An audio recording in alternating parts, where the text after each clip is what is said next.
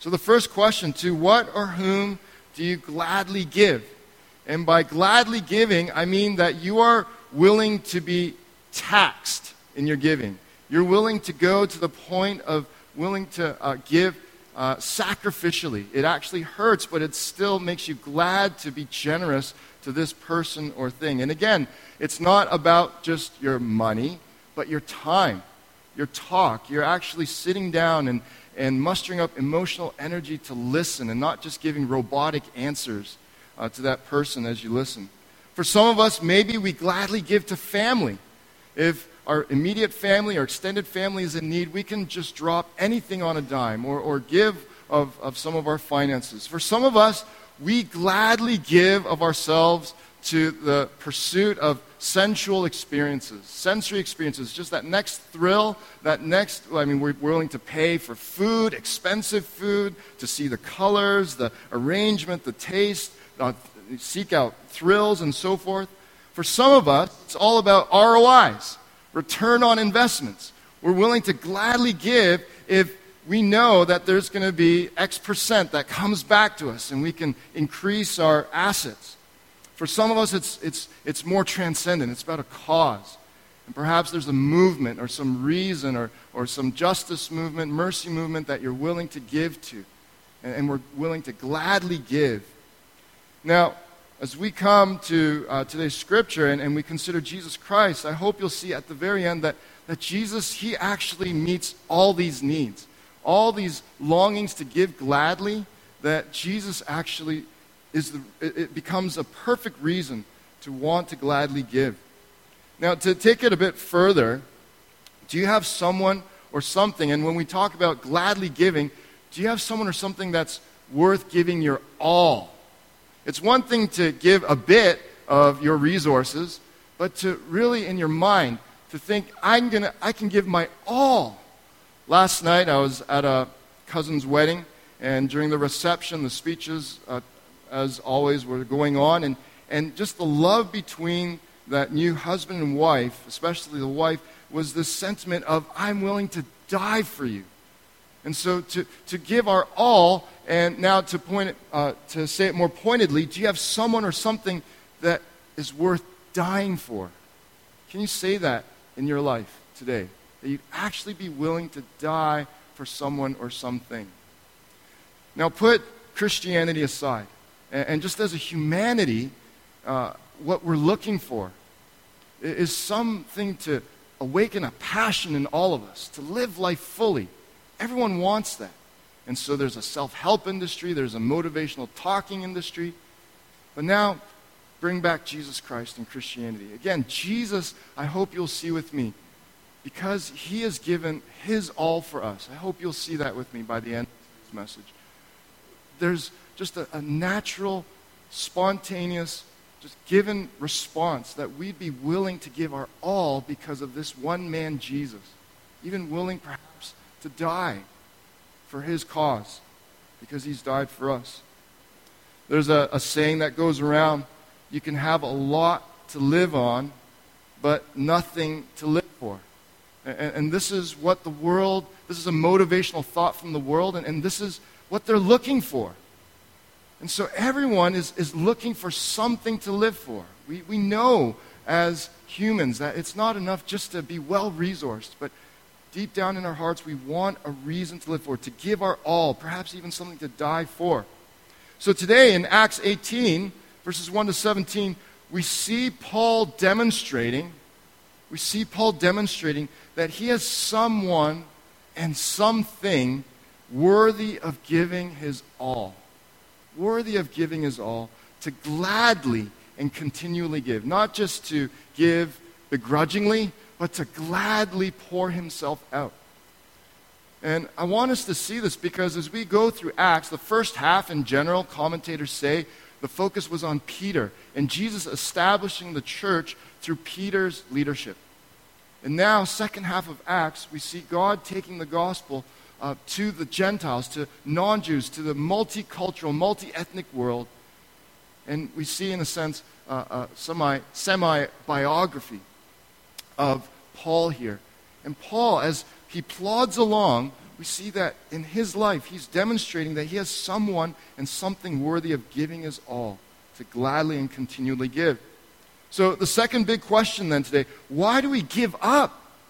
In your life, my life, I can certainly testify that I always hit these little lulls where I feel stingy in my heart and I don't want to be generous with my time and my treasures and spending time with people. I want to just close up and just take care of myself, please myself. Why do we give up gladly giving? And I want to show you from the text today, it's because of three things. First, we forget that, A, Jesus is our all in all along the way. Meaning every step, every day, every hour. Second, we forget that explaining Jesus is all important. We'll unpack what we mean by that in a few moments. And third, we forget, we give up gladly giving because we forget that it's all in the Lord's hands. Meaning all of life, your circumstances, everything that's going on, it's all in the Lord's hands. So first, Jesus is our all in all along the way. We need to remember this every day, every moment, very often. And we see this in verse 1. I love how Luke records the narrative of Paul in this semi-biography. And he had this amazing moment in Athens. And Chris, our intern, did a wonderful job unpacking that last week. And Paul, the way Luke records this is just very sort of matter-of-factly, very simply, very unassumingly. After this, Paul left Athens and went to Corinth. And there's this sense that Paul just sort of went on. He went on with life. For you and me, it might be waking up the next day and just clocking in again and going to our job, or going to that next dentist appointment, or going to that next kids game, or meeting that next friend for that next meal, and so forth, so forth. But there's just this unassuming, just living out daily as we are led by God. After this, Paul left Athens and went to Corinth. And so he arrives at the city, Corinth, from which we get the two letters, 1st and 2nd Corinthians. Paul is writing to them. And as Luke continues this narrative, Paul finds a Jew named Aquila, a native of Pontus, recently come from Italy with his wife Priscilla. And later on in the passage it says he went to see them. And we see Luke taking pains to record that Paul makes friends. Paul builds relationships. I mean, his first strategy had an ulterior motive. Let's first find Jews who have the basis to understand the gospel. God's law is in their lives. They have the law and the prophets and the Psalms. And he wanted to convince Jews that Jesus was their Messiah, their awaited Messiah. But beyond that also, Paul, he kept reaching out. He kept making friends. Just on a practical side note and tangent, for the Christ follower then, we should never take for granted the people that we meet in our day-to-day. Never take for granted who comes across your path. You never know what God might want to do through you, what he might want to say through you to that person. And Paul, he's intentional of continuing to reach out to people, build relationships. But we also see that Jesus is all in all along the way in history. We see here Luke recording that Aquila and Priscilla had left Rome because of this historical event, because Claudius Caesar, he was a Caesar at the time, had commanded all the Jews to leave Rome. There was an anti-Semitic movement that occurred, and Suetonius is one recognized historian of the time that even secular historians acknowledged. This man recorded this history. Claudius Caesar was real. This is history. And so Luke is also recording this moment in the Apostle Paul's life, in Priscilla and Aquila's life, in real history that even non-Christian 2018 historians would acknowledge. And this same Suetonius wrote of Christus. He spoke of Christ and Christians and so forth, and recorded this edict of Rome and anti-Semitic movement. And so the whole point is this, that God, he's also working all along the way in history. As you read the headlines, big or small, global or local, provincial, national, the headlines, God is working everywhere in this world, every moment, every time. He is in control. He is working in history. He's the one that's unfolding history. And so I want you to get this, to see this notion, this idea that Jesus, he's all in all along the way. All along the way. And even when you have forgotten him, even when you've turned a blind eye to him, that he's still involved. He's still there. He's still reaching out to you, speaking to you, longing for you to walk with Jesus as your all in all along the way. Now, I love this, just to elaborate this whole idea of all along the way even more. In verse 3, Luke records, and because he was of the same trade, Paul, he stayed with them, Aquila and Priscilla, and worked, for they were tent makers by trade. You look at all the other religious holy writings, their writings, and a lot of them are more just pontifications and morals, and do this and don't do that, and sort of spiritual sounding axioms and so forth. But here in Scripture, in this history of the church, don't you love that what God leaves for us is faith working itself out in the very real, concrete, everyday. And so even the Apostle Paul, he could have been the likes of the second pope. Peter might have been the first pope. And Paul having the status of a pope-like status. But Paul is rugged. He has rough hands. He's working with leather. He's making tents. He's taking a hammer and nail, and he's providing for himself. He had every right to be pope-like and to say, well, I'm entitled to this meal and this and so forth. But Paul, just all along the way, clocking in, clocking out, because, and this connection point, even as a human being, what, you're a tent maker too? And having a common interest with Aquila and Priscilla, and even in his own heart, in the small things every day, feeling the joy of a coincidence and experiencing God orchestrating things, that he has found some companions who are willing to follow Jesus, but not only spiritually follow Jesus and be on the same page that way, but even doing the same work together. So what? So what can we take away from this? How can we be encouraged? First, even on this point, all along the way, most of us are working or studying here and living in Toronto. I mean, Toronto is a big machine of a city. And probably a lot of us have that feeling of just clocking in and clocking out every day.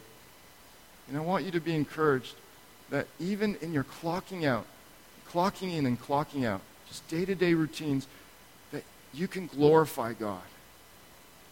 That there's dignity to what you're doing, and God, in his marvelous, wise way, beyond our own wisdom, he's even using you in your day-to-day grinding, your day-to-day routines, where sometimes it just sort of feels mindless, and you're just going through the same thing, that as you offer this to God, and Jesus is your all in all, that he's going to use all this somehow to be weaved into his tapestry of what he's doing to build his kingdom.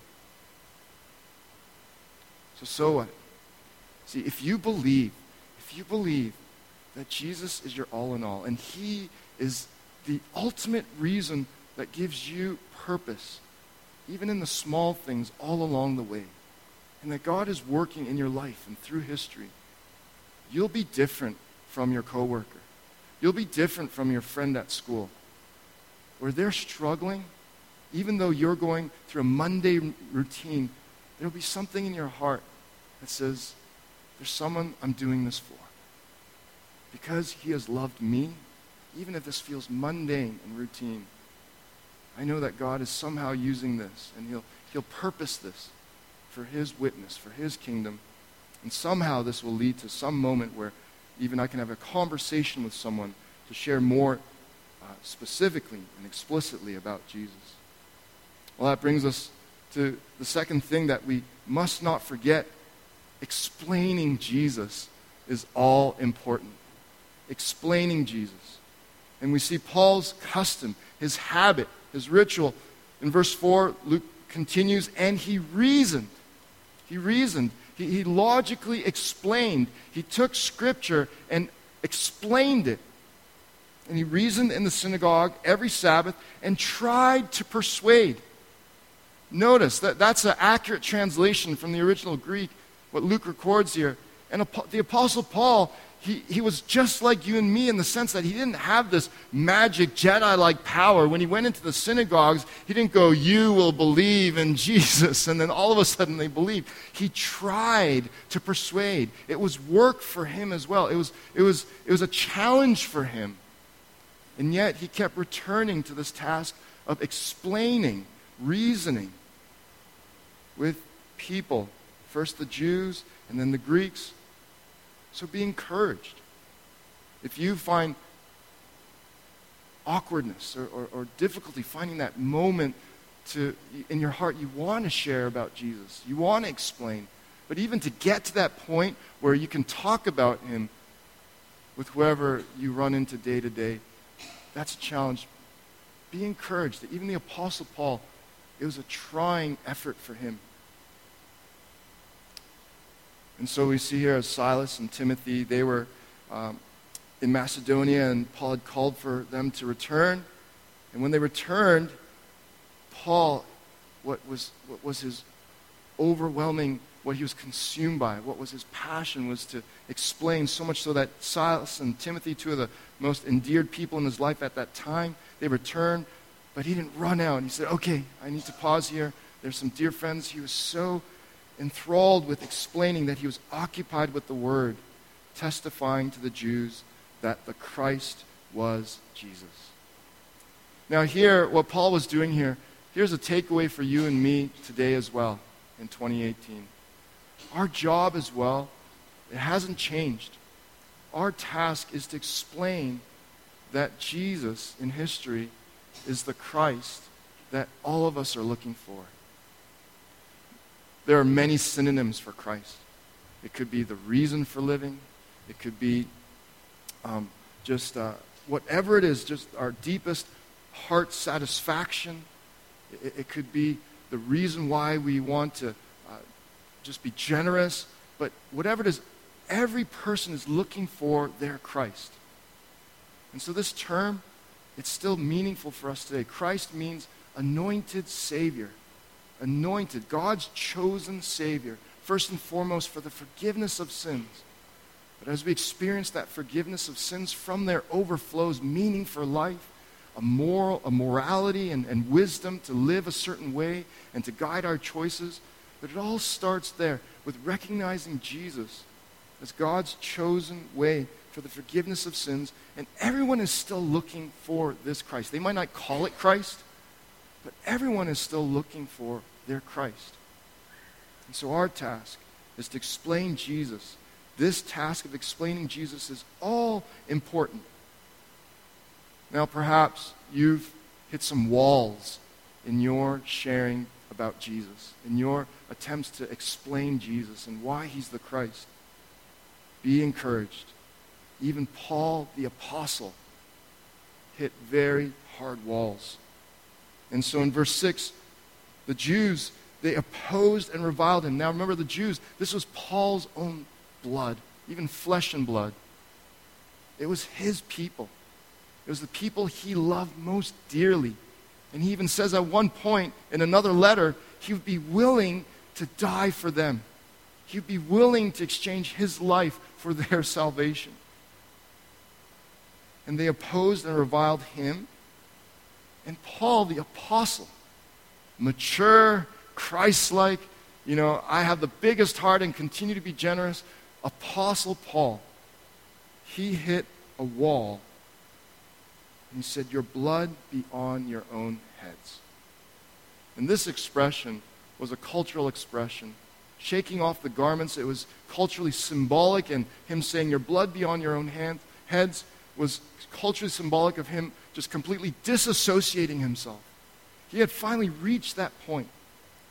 Perhaps you've experienced something similarly in one of your relationships along the way, where just the offense was too great or the misunderstandings were going to be cleared up, that you just had to set that clear boundary. And now there was disassociation with that person. And this is what Paul was exclaiming. Maybe it was just a heated moment. Maybe he regretted saying these things and he didn't really mean it, because we know as he continues to travel on, he still reaches out to his people first. And then the Gentiles. The point is, even Paul, the apostle, hit these places where he felt like giving up. The doctor turned Reverend Lloyd Jones. He comments on this situation. He says, one of the greatest tragedies in history is that the Jews rejected their own Messiah. The Jews rejected their own Messiah. So I offer this insight into it because I want you to see how broken Paul's heart was. How broken, how devastated, how betrayed, how just feeling his heart in angst. So first, here's a principle, okay? As we see even Paul in his explaining Jesus as an all-important task. If Jesus is our all in all, then explaining Jesus is your all-important task in this life, explaining him to as many people as you can. But as you're going about that, first, a principle to take away and apply in your daily life. There perhaps might come some point where you feel like giving up. And at that point, maybe that's exactly what God wants you to do. And just truly trust that person, that situation, into his hands. Okay? That's the principle. But the deeper theology here, is that God is in control. That God, he's working something out. And what we need to trust is that he's sovereign and that he is the one that has to ultimately work in people's hearts. And so what? Perhaps like Paul, you've reached this point. Perhaps right now in your life, there's someone that you've been trying to explain Jesus to, but they're stubborn or they're even antagonistic. Perhaps like Paul, you need to reach that place in heartfelt prayer. God, be honest, this makes me so angry. This makes me so sad. This makes me, just whatever it is that is coming from your heart, pour that out to God. But then entrust that person into his hands. Okay? So what's the solution? The solution then, if Jesus truly is our all in all, and he is the reason that stirs us up to keep gladly giving, we have to all remember that it's all in the Lord's hands. Paul experiencing this frustration, the Lord ministers to him. The Lord becomes his counselor, his personal counselor. And so Luke records in verse 9, and the Lord himself. The Lord said to Paul, just let's pause there. Right there, the Lord said to Paul, this is a treasure trove. Just these few words, it just speaks marvels of what God wants with you and me as well. First, he is our Lord. He is God. He's sovereign. And he speaks. The Lord wants to speak to you. He really wants a relationship with you. And he speaks to each of us personally, individually. Here he speaks to Paul. Here it comes in the form of a vision at night. Perhaps God will speak to you that way. Of course, everything has to align with God's word, and I'm certain we don't have concrete evidence here, but I'm certain Paul was someone who tested even what he received against Scripture. And does this line up with the heart of God that I see in Scripture? A foolproof way is to hear God, is to always go to his word directly. But the point is that the Lord wants to speak to you and me as he did to Paul. And look how the Lord ministers to Paul in his frustration, his deep hurt and angst towards his flesh and blood not believing in the gospel. The Lord says, do not be afraid. Let's pause there. What this means is, Paul was afraid. The Apostle Paul, super spiritual giant Apostle Paul, the Lord, he wouldn't say, do not be afraid if Paul wasn't afraid. And the Lord, knowing every heart the best, having just supernatural x-rays into the depths of our hearts, he brought out the very root issue of Paul. Do not be afraid. And the Lord ministers to Paul's heart, not just giving Paul more theology, but speaking to his not, but go on. Keep on gladly giving. Keep on gladly ministering and speaking. Do not be silent. Now, let's put this in context, okay? This is verse 9. Let's jump back to verse 7. He left, this is before the vision, and before Paul is ministered to by the Lord. He left there and went to the house of a man named Titius Justus, a worshiper of God. So, we're not sure exactly what this worshiper of God means. It could just mean a sincere Jew who's sincerely trying to search the scriptures and basically a spiritual seeker. Or it could mean someone who's already converted to Christ. We're not sure. But nevertheless, here's someone who is at least open, minimally, and open to hosting Paul and letting Paul rest there, and probably even fed him and so forth. And in verse 8, Crispus, the ruler of the synagogue, the one person you would expect not to believe in Jesus, actually believed in the Lord, together with his entire household. What I want you to see here, and notice that Paul did have a victory. Even though there was a spurning synagogue, right? Just for every spurning group and congregation of many Jews in the synagogue, there was at least one person who believed, and this was a victory. And so even in light of this gospel victory, this one person, and note here, he's in Corinth. And many of the Corinthians, the non-Jews, the Gentiles, hearing Paul, believed and were baptized. If you know anything about the Corinthians, if you read through the letters, it was a messy church. It was an immature church. There was incest going on there. There was just a whole bunch of disorder and on and on and on. But these Corinthians, God pulled up from the depths of depravity and saved them, and they believed. What I want you to see here is that Paul had every reason to be encouraged, every reason to feel high, and that God's gospel is still going forward. But we go back to verse 9. Paul's afraid in his heart. And so what is the Lord's specific solution? The Lord says, do not be afraid. And then he elaborates, for I am with you. This is the Lord's specific solution. For I am with you. And he also says, for I have many in this city who are my people. Again, here's a theology that's meant to encourage us, that God, he has his elect. He has his people that he is going to save. We don't know who they are. And we should never entertain trying to discern for ourselves, this person is saved, this person is not. But God has his people, and that is reason enough to continue to labor in explaining Jesus as the Christ. And so much so, Paul is encouraged after this that he stays another year and 6 months continuing to teach the Word of God among them. God's comfort of choice to Paul was to reassure him two things: his personal presence plus his prevailing purpose. His personal presence plus his prevailing purpose. And you and I are no different today.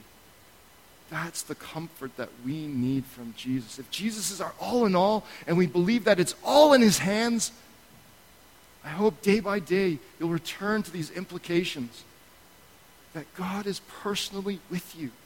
And so whatever it is, let the Spirit identify in your own heart what needs to be ministered to. For you, is it like Paul, you are fearing someone or something? Or whatever it may be. For each of us it's different.